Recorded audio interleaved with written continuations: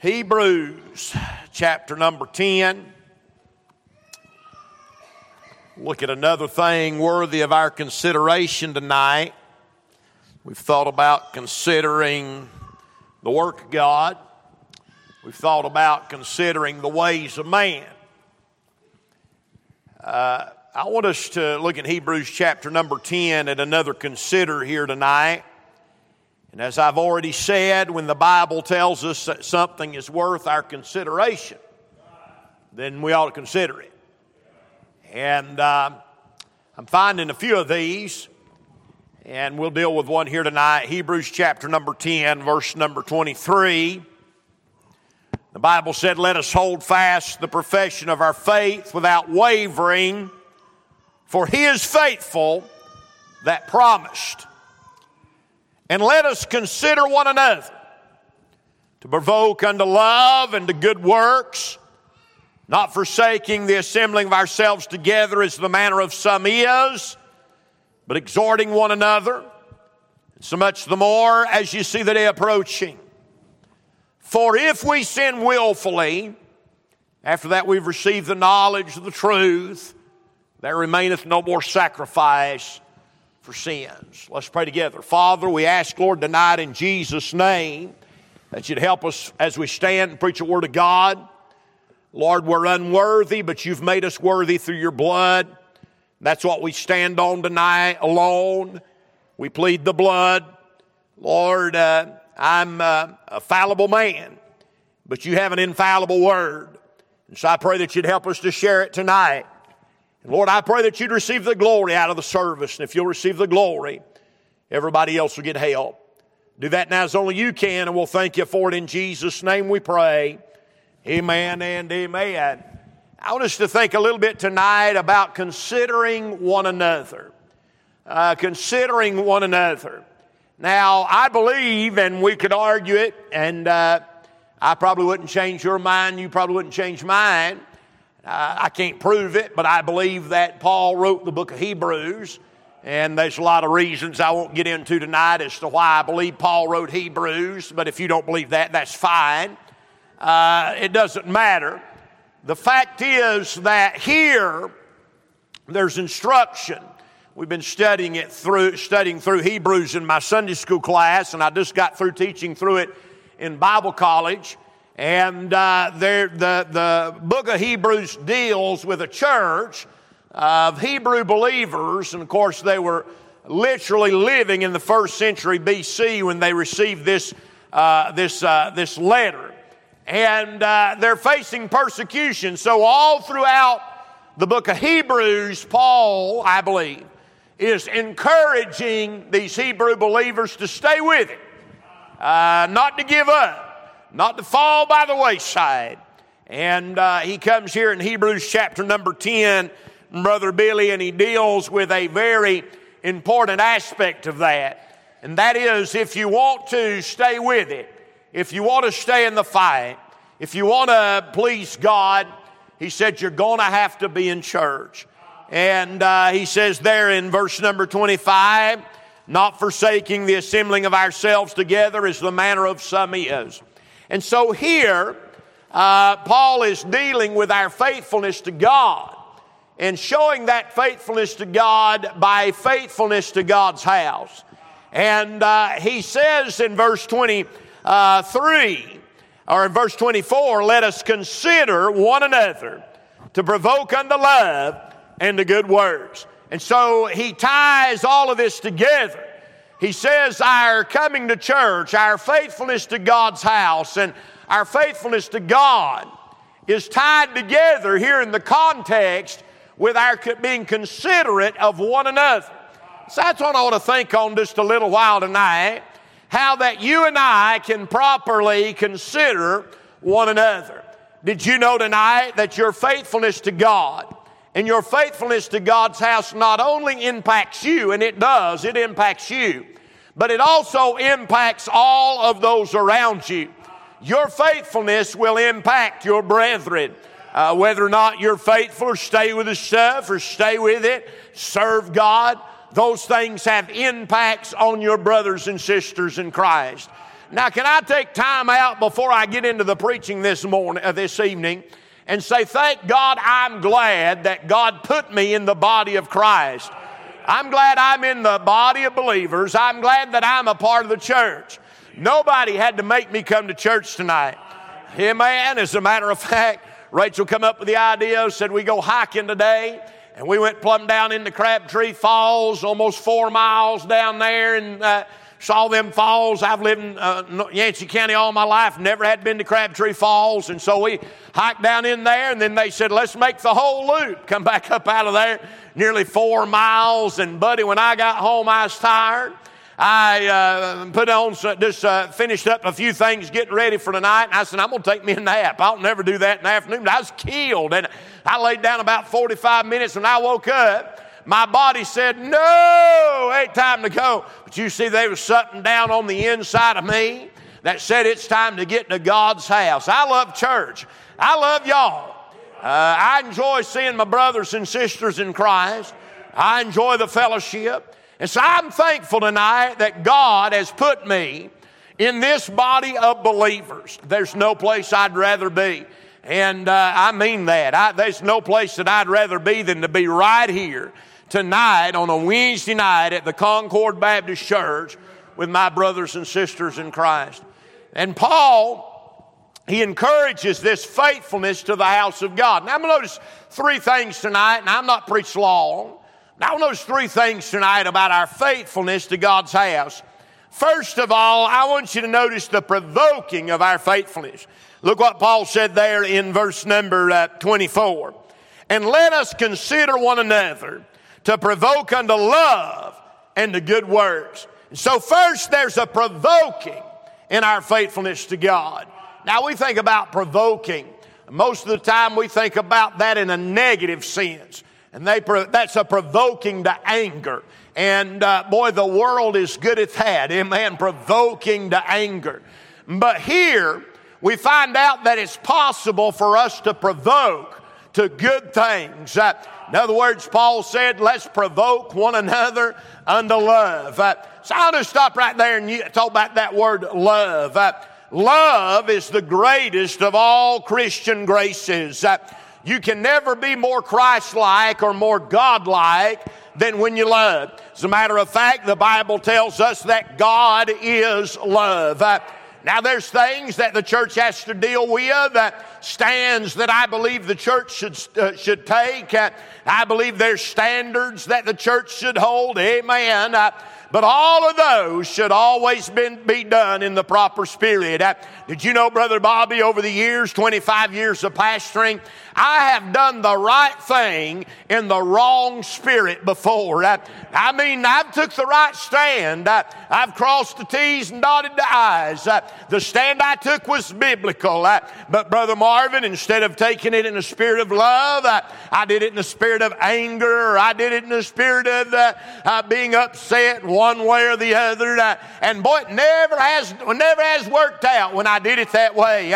You see, you can do the right thing with the right spirit. Amen. I believe that we ought to always try the spirits, whether or not they be of God.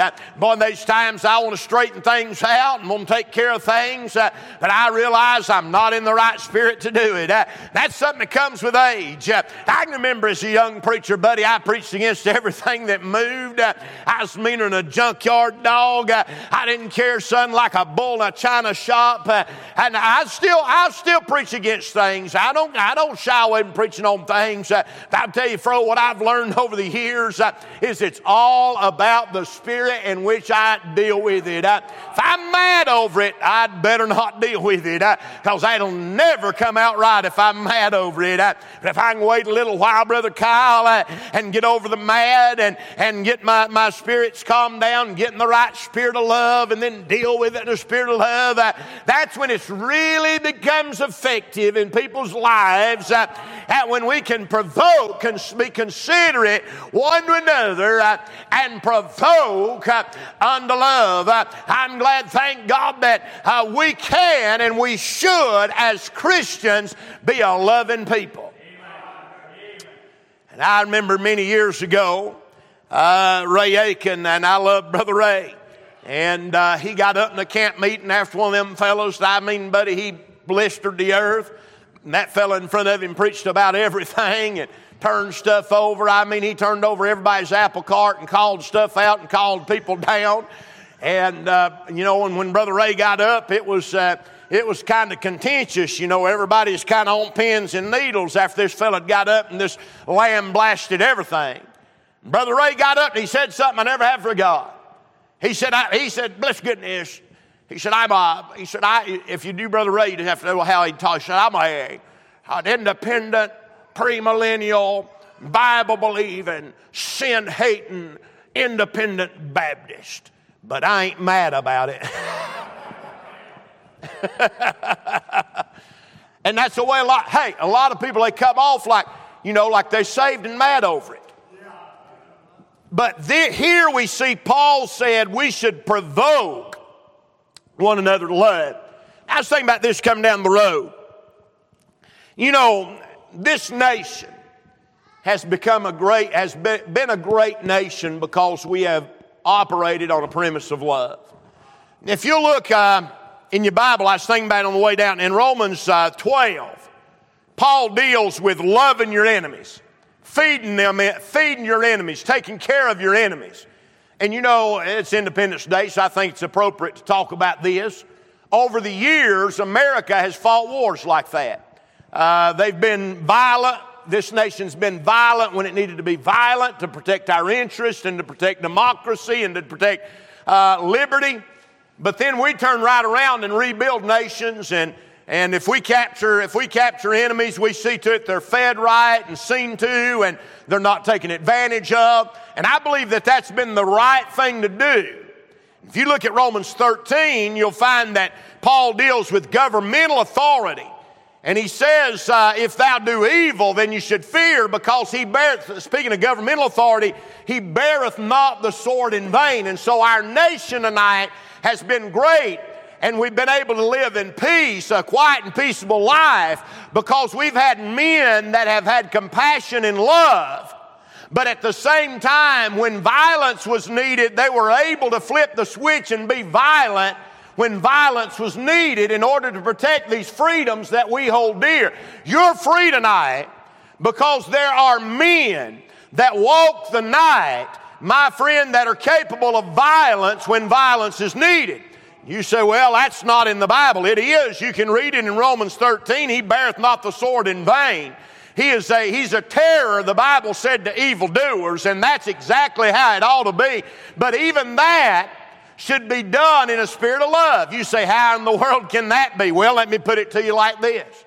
Those men that have given their lives out on battlefields, they did that because they loved their nation, because they loved freedom, because they loved liberty, because they loved the American way of life, because they loved their family. And that promoted them and prompted them to be agents of that freedom around the world and even at home. I say thank God for that. I say thank God for that. And it's like this. I'm no brawler. I'm not out looking for a fight.